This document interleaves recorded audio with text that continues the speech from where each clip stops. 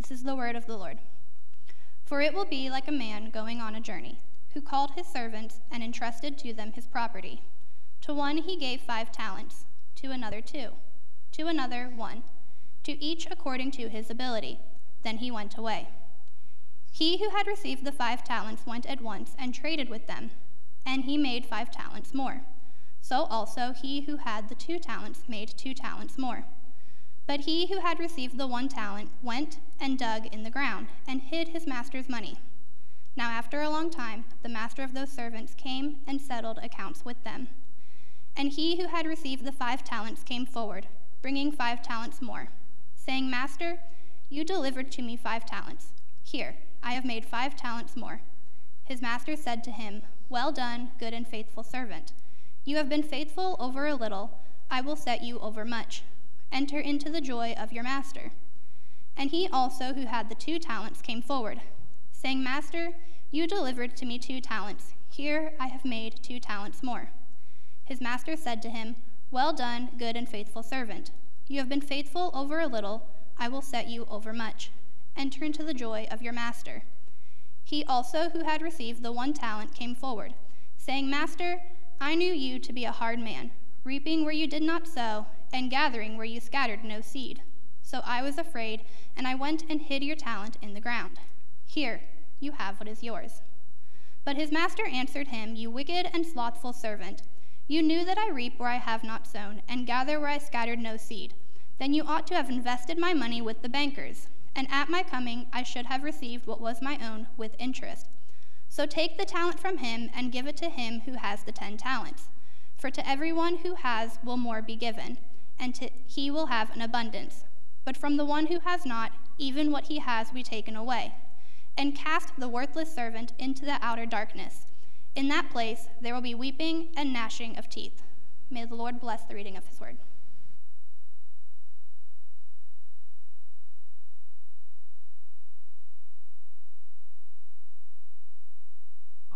Well, good morning to all of you, and it's good to start seeing some of our college students getting back from their summer break and filling in the college section or the young adult section. So it's good to have you guys, and good to have whoever it is online. I trust there's some of you there as well.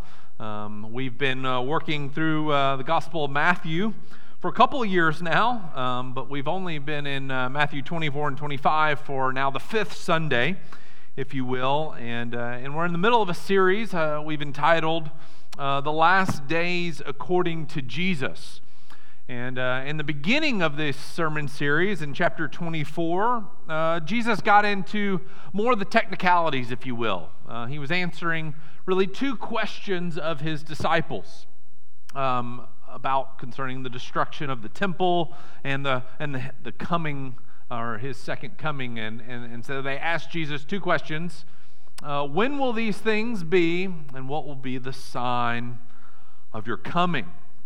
And Jesus, in the first part of Matthew 24, really dealt with the events leading up to his return, and we learn that the time that spans Jesus' first coming and second coming will be marked with tribulation. He likens it to labor pains of a woman in pregnancy, and that these troubles will increase. They'll come in waves, but he tells us the end is not yet. These troubles Jesus likens to things such as false messiahs, false saviors. Those are going to come on the scene and promise deliverance. There's going to be wars and political turmoil that's going to abound, natural disasters, persecution against the church, apostasy, that is, falling away from the faith, many will do. And yet Jesus reminds us in these early part of the chapters that despite all these turmoils, the gospel, the good news of his death, burial, and resurrection, and we might add, and return, will be proclaimed to the ends of the earth. It will go forth, as Jesus says elsewhere, I will build my church, and the gates of hell will not prevail against it.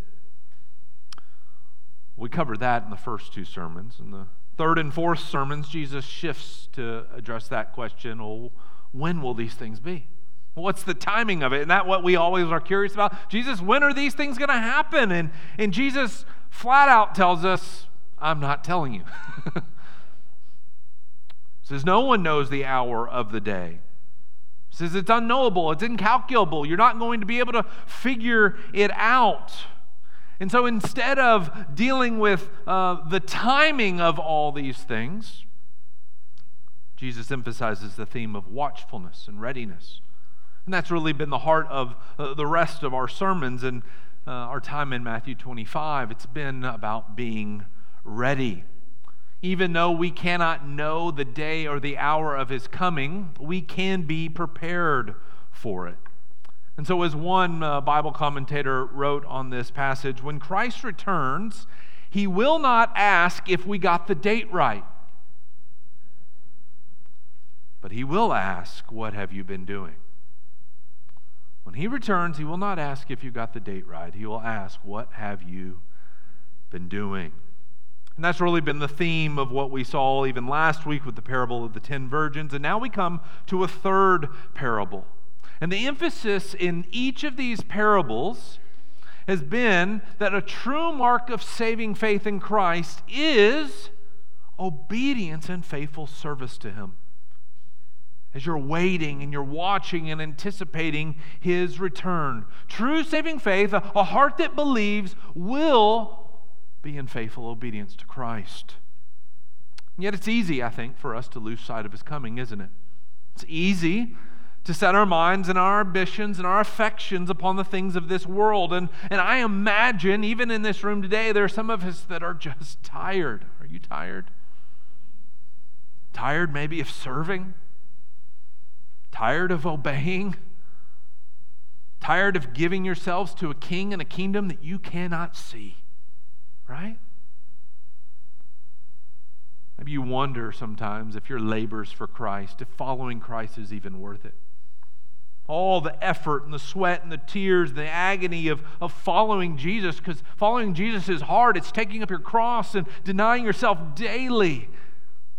And maybe you wonder, is it availing anything? Is this Christianity business worth anything? Because I seem to be putting in a lot of labor, but I've got little to show for. Maybe you find yourself saying things like this: why should I follow Jesus? My life never seems to change. You ever said that? Or why should I bother sharing the gospel with people? No one ever seems to believe it. Why do we even bother? Or why do I seek to train my children up in the fear and admonition of the Lord? Every time we try to open up our Bible and we try to do scripture memory and we try to break out the home devotional guide, they never want to do it. It's always a battle. Why should I even keep going to church? I always get hurt. I always get hurt. Why keep standing up for righteousness? The world isn't ever going to listen. And you can go down that road, and maybe you find yourself sympathizing with those statements this morning. I want you to know that your Savior understands your weariness. Christ understands our temptation to throw in the towel, to wave the white flag and say, give up. He understands. And we are reminded in the Scriptures that he who calls us is faithful. He is faithful. And his words for us are like a fountain of life which quench the thirst of our weary soul and strengthen us by his grace to finish the race that is set before us. And so this morning, I want us to look to Christ for strength. I imagine we have some weary souls this morning. I want us to look to Christ for strength so that we can fight the good fight of faith and remain ready for his return, that we would not be slack. We would not fall back. We would not give up. Well, how do we remain ready? What does readiness look like? Well, this morning we're going to see that readiness for Christ's return looks like remaining faithful to do the work of the kingdom as Christ has gifted us. Remaining faithful to do the work of the kingdom as Christ has gifted us, so that when he does come, we may enter that eternal joy that is his. In terms of the parable this morning, readiness looks like putting your talents to work. Putting your talents to work. Why must we put our talents to work? Because Christ, first of all, has graciously entrusted you with kingdom responsibility. That's what I want you to see. And I want you to hear emphasizing graciously. Everything here this morning, even though we're going to be focused on producing fruits of the kingdom, producing works, doing the work of the kingdom, I want you to emphasize and see God, Christ's graciousness to us, the grace that strengthens us, the grace that propels us. And Christ has graciously entrusted you with kingdom responsibility. Let that comfort your soul. Jesus transitions here now to a third parable. We've seen three parables. One was about a faithful servant in his master's estate. Last week we saw the parable of the 10 virgins, and now we have the parable of the talents, if you will. And this time, the parable of the talents is about a wealthy master. A wealthy master who's about to go on a journey, go away for a long time, but he entrusts his servants with his possessions. He entrusts his servants with his property. We see in verse 15, he says, to one he gave 5 talents, to another 2, and to another 1, each according to his ability. Then he went away. Now, when we speak of talents, we're not talking about something you perform in front of Simon Cowell, okay? We're not talking about America's Got Talent. We're talking about a currency, if you will, at least in the parable. A talent was the largest unit of measuring currency in the Greco-Roman world. And a talent was approximately 6,000 denarii. And some of you are like, well, whoop-de-doo, what's a denarii? Well, a denarius, that's one denarii, was a day's wage. So you can probably do the math. What do you make in a day? Times it by 6,000, okay? We're not talking with chump change here. We're talking about some significant investment that this master is giving. And to one he gave 5 talents, 30,000 days of wages. Another, he gave 12,000 days. Another, he gave 6,000 days, okay? That maybe helps you understand at least the scale of what we're working with. The one who only had received the 1 talent, that's 16 to 20 years of wages, if you count it all out, with weekends off, okay? 16's no break, 20, you get break, you get vacation time. The master here is lavish, isn't he, in what he's giving to these servants. Imagine going away on a journey and literally liquidizing your assets and giving it away to babysitters. That's what's going on here.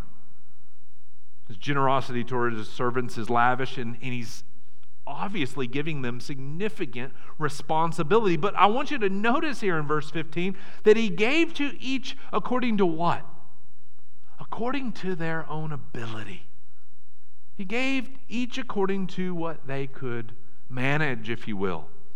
We see here that this master in the parable, he isn't aloof to the personalities. He's not estranged to their strengths and weaknesses of his servants, but rather he is keenly aware of what each is best at and capable of doing. Brothers and sisters, this is true of our relationship with Christ. Christ is the master. We are the servants. And he is the master who's gone away on a long journey, and he has gone to a journey to prepare us a place. But to each of his disciples, he has entrusted significant responsibility in the kingdom as each are gifted. As each are gifted. You think about these abilities. Well, you could begin to think, okay, well, he entrusted the one because, well, he was just a gifted brother, a gifted sister. They got it all together, and so Jesus can entrust more. But what do we know from elsewhere in Scripture? What do you have that you have not received? Who made you the way that you are? Who made you the height you are, the speed that you have, how high you can jump, the way your mind works, the way you can do things? Well, obviously, ultimately, we recognize that this master, our master, is far greater than the master of this parable. He's the creator, the one who made us in his likeness and his image. Everything that we have has been sovereignly given to us. And so our Savior understands us well. He knows us better than ourselves. He even knows the number of hairs on your head. Anybody being able to do that today? Some of us would have a better chance of doing that than others, but our Heavenly Father knows exactly who we are and what we are. Sometimes the Scriptures talks about these as spiritual gifts, right? Spiritual gifts. And if you look at the spiritual gifts, certainly some are supernatural, some are spiritual in what you might say in that regard, but often they manifest themselves in very, what we'd say, humanly ways, right? Service, speaking, teaching, administration, all sorts of things. If you're a follower of Jesus, you have been created and gifted with abilities, resources, opportunities to invest in the kingdom. That's the idea here. And it's obvious from the parable that we're not to be idle with what we have been given, the gifts that we have. In fact, those who have been entrusted with the 5 talents and the 2 talents, what do we see? Verse 16, he who received the 5 talents went at once, immediately, and traded with them and made 5 talents more. And the one with 2 talents went and did the very same thing. He went and put his talents to work. He invested them, if you will. We don't know what they did with them, but they had a large sum of money, and in both of these first ones, double their money. They've obviously gotten to work. See, the disciple whose heart, and though Jesus doesn't specifically talk about the heart in this text, he has talked enough about the heart that he's assuming that we're working with that framework. The disciples whose heart has Christ as its treasure will be busy using their God-given abilities to multiply the kingdom. When your heart is set on the kingdom to come, your mind is set on Christ above. When you're praying, your kingdom come, your will be done on earth, in my life, as it is in heaven, guess what? That will affect how you live, right? You'll take what you have and you'll invest it. Jesus says, store up for yourselves treasure in heaven, not on earth. That looks like something. And this is what this parable is trying to do. He's trying to show us that it looks like a working for the kingdom.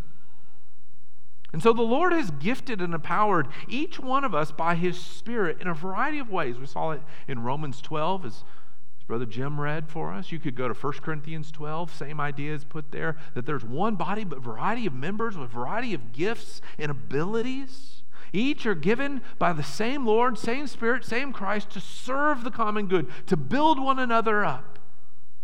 And that's true here at Oak Park. I look here in this room and there's a variety of people, one Savior, but a variety of gifts in this room.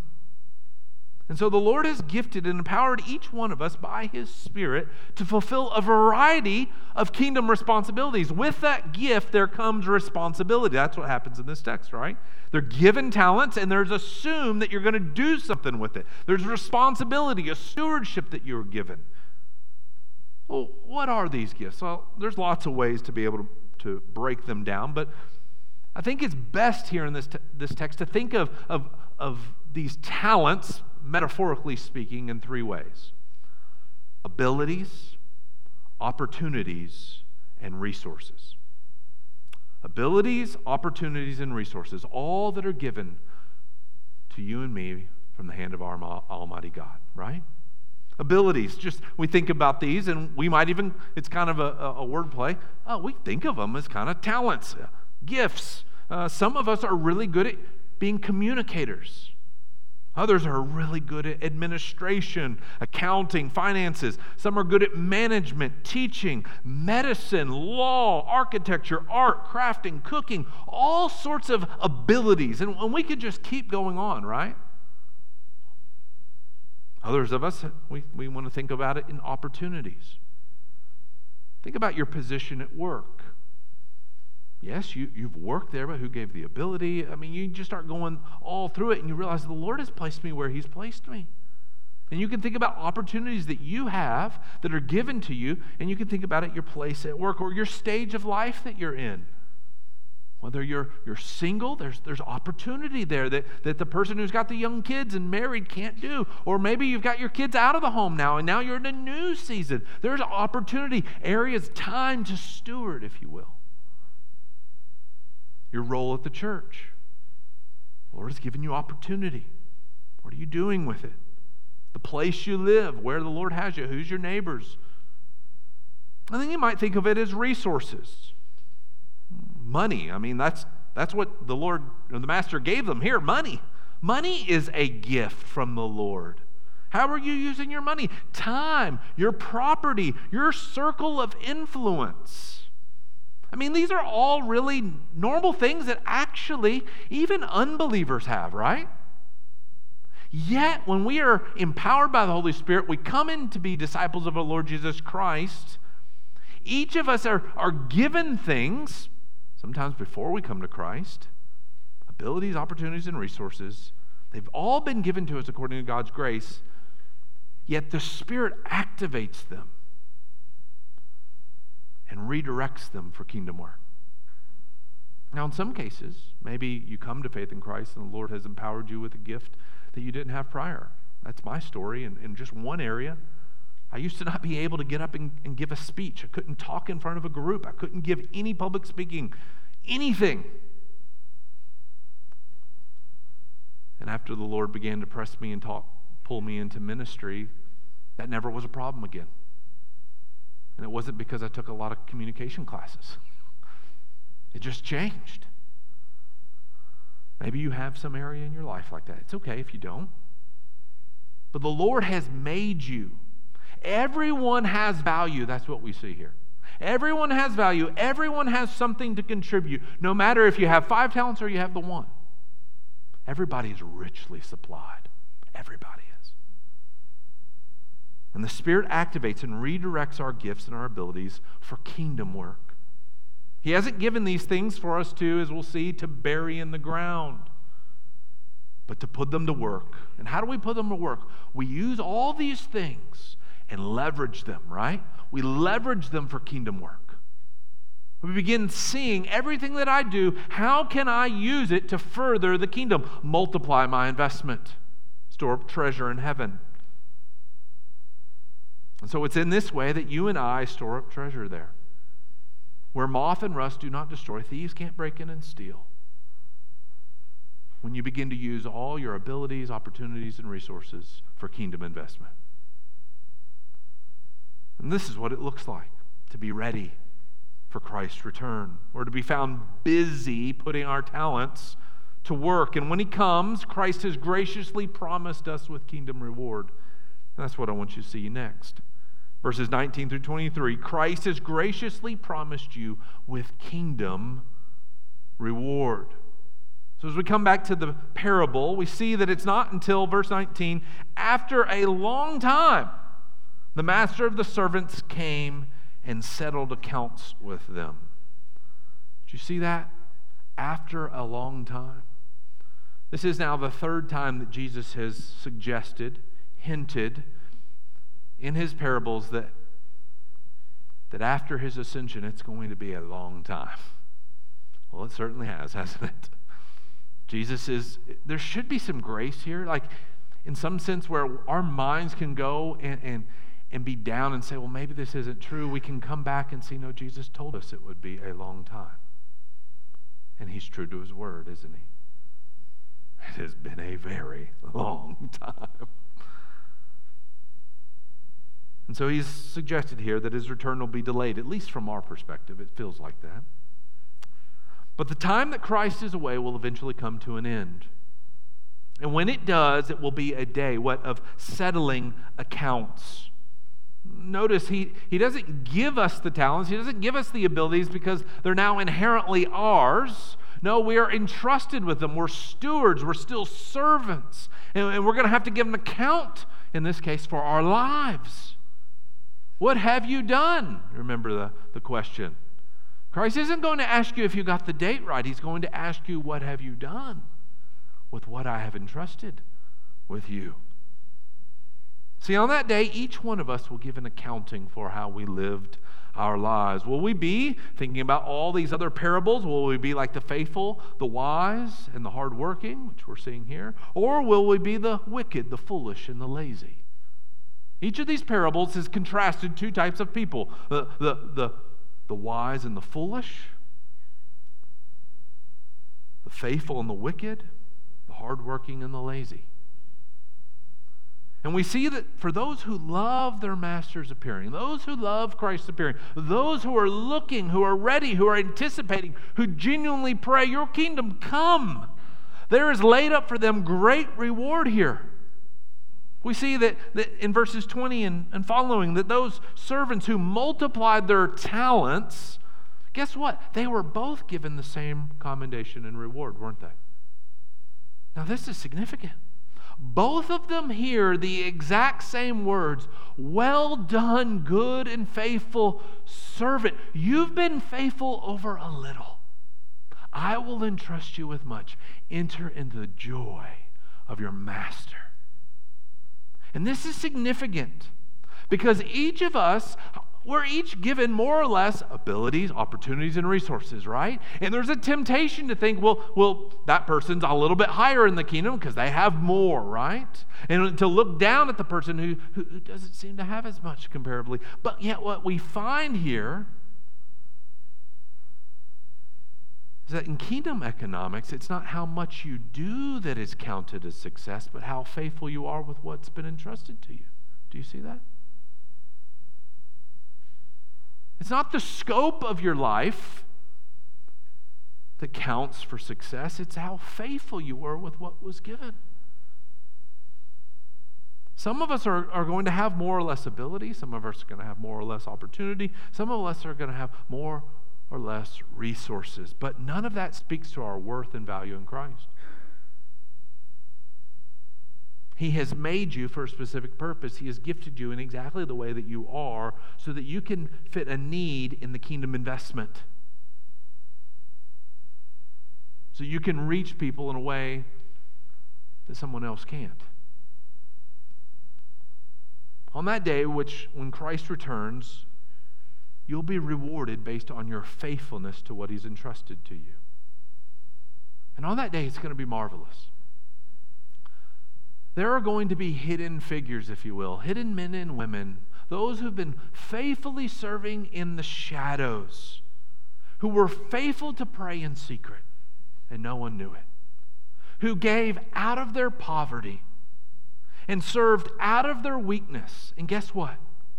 They're going to receive the same reward as that person who taught faithfully Scripture in public, funded ministry out of their great abundance and wealth, and powerfully led the largest of ministries. If both are faithful, both receive the same reward. Do you see it? It's usually not how we think about it. God must really love that person because look at their ministry. Look at what opportunity. Oh, look at their role in the church. My role is just this little one. I don't really have that. No, guess what? Everybody has a significant role in the kingdom. You've been entrusted with precious goods of Christ. I think about those who serve our children faithfully. Oftentimes, there's always the joke, I've got to serve at the children. Those Sunday school teachers who have been laboring with our children, look at the kingdom investment. Those children that just come through like an assembly line here, right? We're always producing them, and they're just coming through, okay? And some of you have been doing it long enough that now you remember when they were in the nursery, and now you see them go on up and they've graduated from your class. What kingdom investment on that day. Oh, how you multiplied your talent in those children. And the truth is, you won't maybe know the full extent of it until that day when the master comes to settle accounts. Christ's reward is not based on one's gift and abilities. That's not how He rewards them. But on one's faithfulness to what has been entrusted to them. So brothers and sisters, don't grow weary in doing what is good.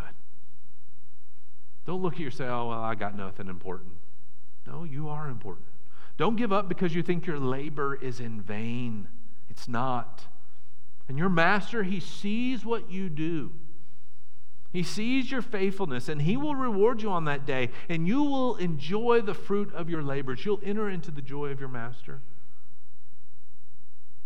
Stay faithful, because Christ has graciously entrusted you with kingdom responsibility. Stay faithful because Christ has promised you kingdom reward. And finally and thirdly, we see here that Christ has graciously warned you of kingdom retribution. You might be saying, wow, that took a turn. I thought this was such a positive sermon. Then retribution comes. Okay, what's going on here?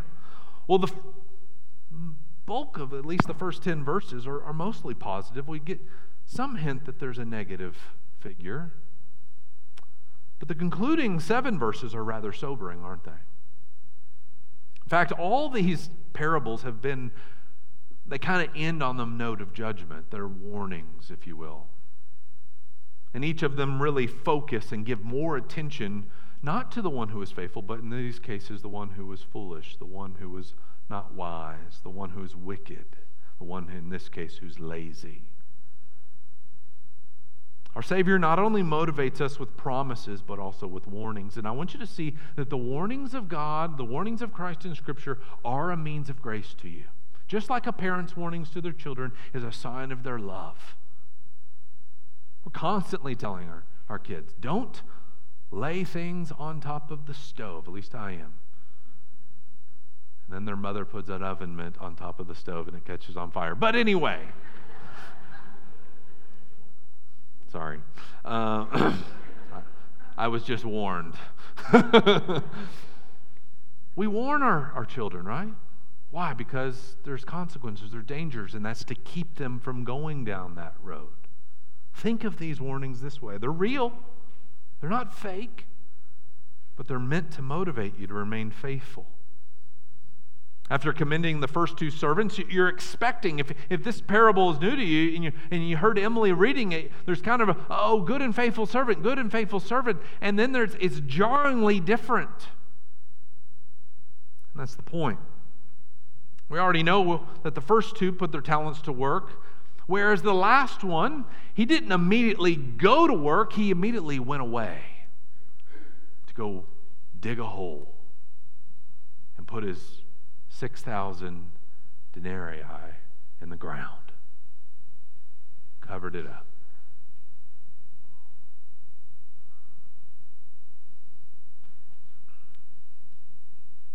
And so on that day of settling accounts, the servant, this last servant, merely returns what had been entrusted to him. He says, here, you can have what's yours. And it's in these verses that we're given insight into the servant's heart and motivation. That's what I do want you to see here. Again, Jesus is talking about the kingdom of heaven will be like, and in the future, things that are hidden are going to be revealed. The thoughts and intentions of the heart are going to be revealed, and it's going to play out in the video of your life. But we must keep in mind, from the abundance of the heart, the mouth speaks. Out of the heart come all sorts of evil. It's the good fruit, or good tree that bears good fruit, and the bad tree that bears bad fruit.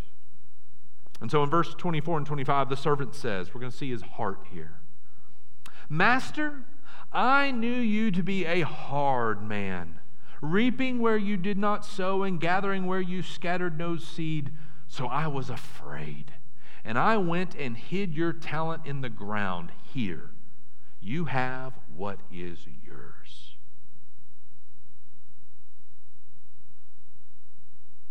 What we see here in the words of this servant is that his heart was far from him, wasn't it? His heart was far from his master. Well, in what ways, you say? Well, first we see that he attacks his master's character. He says, I know you are a hard man. You're a cruel master.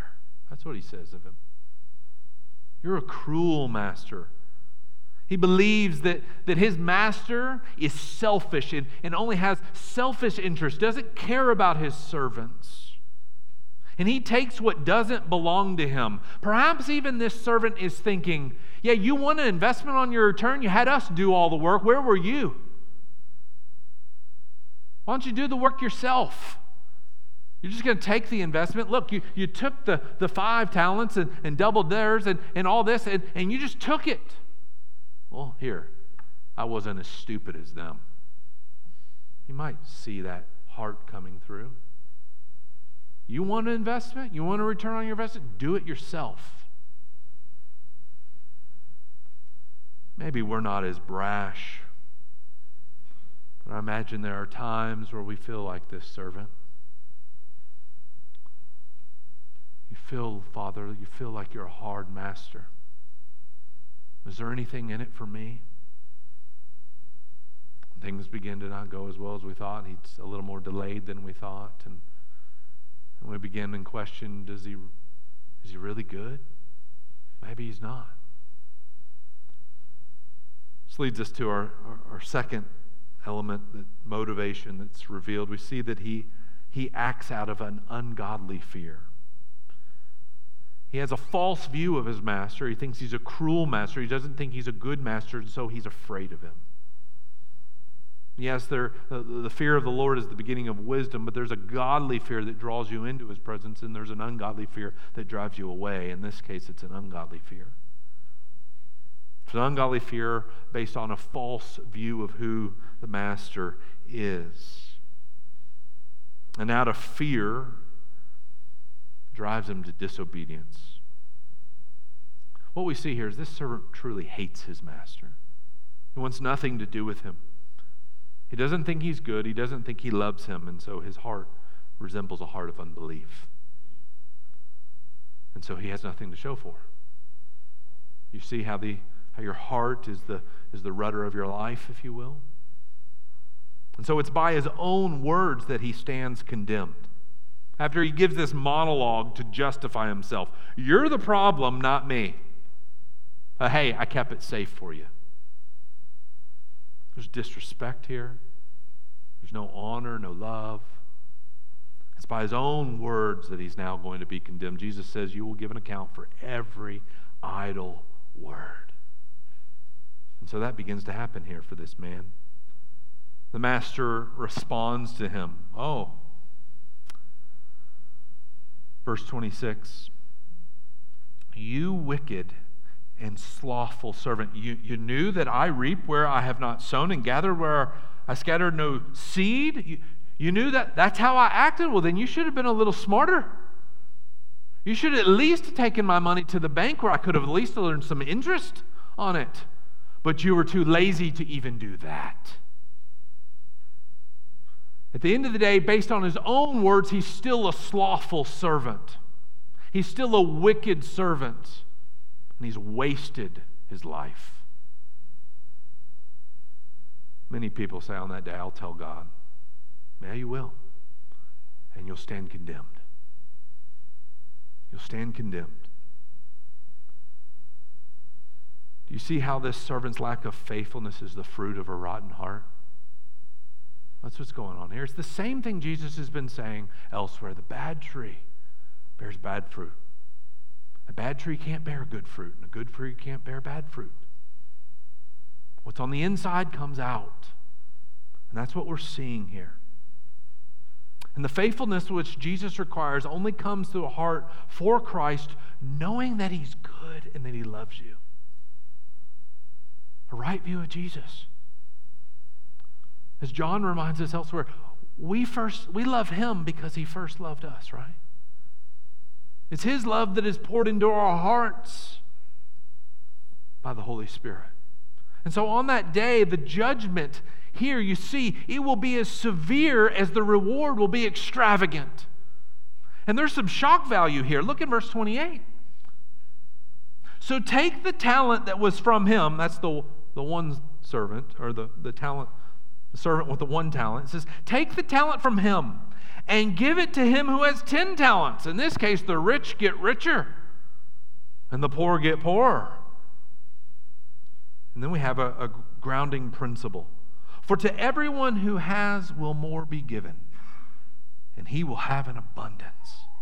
But from the one who has not, even what he has will be taken away. And we probably shouldn't press the parable too much here. It's shock value. Even what this unbelieving servant has is now given to the one who already has more. The point isn't that the guy with 5 talents ends up with 11, and that's unfair. That's not the point. The point is that God will lavishly reward you who are faithful. He will. And he will severely judge those who are not. There's another way of saying this. For the faithful and the believer, this is the only hell you'll know. But for the faithless and the unbeliever, this is the only heaven you'll know. It only gets better for us. It only gets worse for them. Do you see that? That's what he's getting at. So for the faithless and disobedient, all ability, all opportunity, all the resources that were theirs will be eternally lost. For them, they might have gained the whole world, but now they've forfeited their soul. They will cast out, Jesus says as he closes verse 30. This is kind of Jesus's repeated frame, if you will. They'll be cast out into outer darkness, the darkness of hell, where they will weep eternally over opportunity lost and cry out eternally in agony for a life wickedly lived. This parable reminds us that faithfulness to Christ and what he has entrusted us is what amounts to success. Not how much you have or the scope of your influence. As I was studying this week, I was reminded of the story of John Newton. John Newton was an 18th century preacher, hymn writer, abolitionist. And he credits his faith and his ministry to his mother. He writes this, he says, "It's my mother who made it her chief business and pleasure of her life to instruct me and to bring me up in the nurture and admonition of the Lord." His mom was faithful to rear him up. His father was a sailor and was gone a lot, and so essentially it was a single-parent home. Add to it, Elizabeth, his mother, died from tuberculosis right before John turned 7. Right before he turned 7. In those formative years, she taught her son not only how to read, but she worked through various catechisms so that he could answer all the questions. He notes, even with scripture proofs. And she taught me many of the hymns in church. John Newton actually had a period of his life where he walked away from the Lord, lived in gross sin, but he says it was the investment that my mother made that ultimately brought me back. You might say, I don't know who John Newton is. I bet you do. I bet you know him because you've sang his hymn, Amazing Grace. How sweet the song. Save a wretch like me. Part of him writing that hymn was the amazing grace that came to him through his mother in those early years. You may not see the fruit of your labors now. You may not. But be faithful with the ability, the opportunity, and the resources you have. And if you're faithful with the little that you have now, he will entrust you with much. Let's go to the Lord in prayer.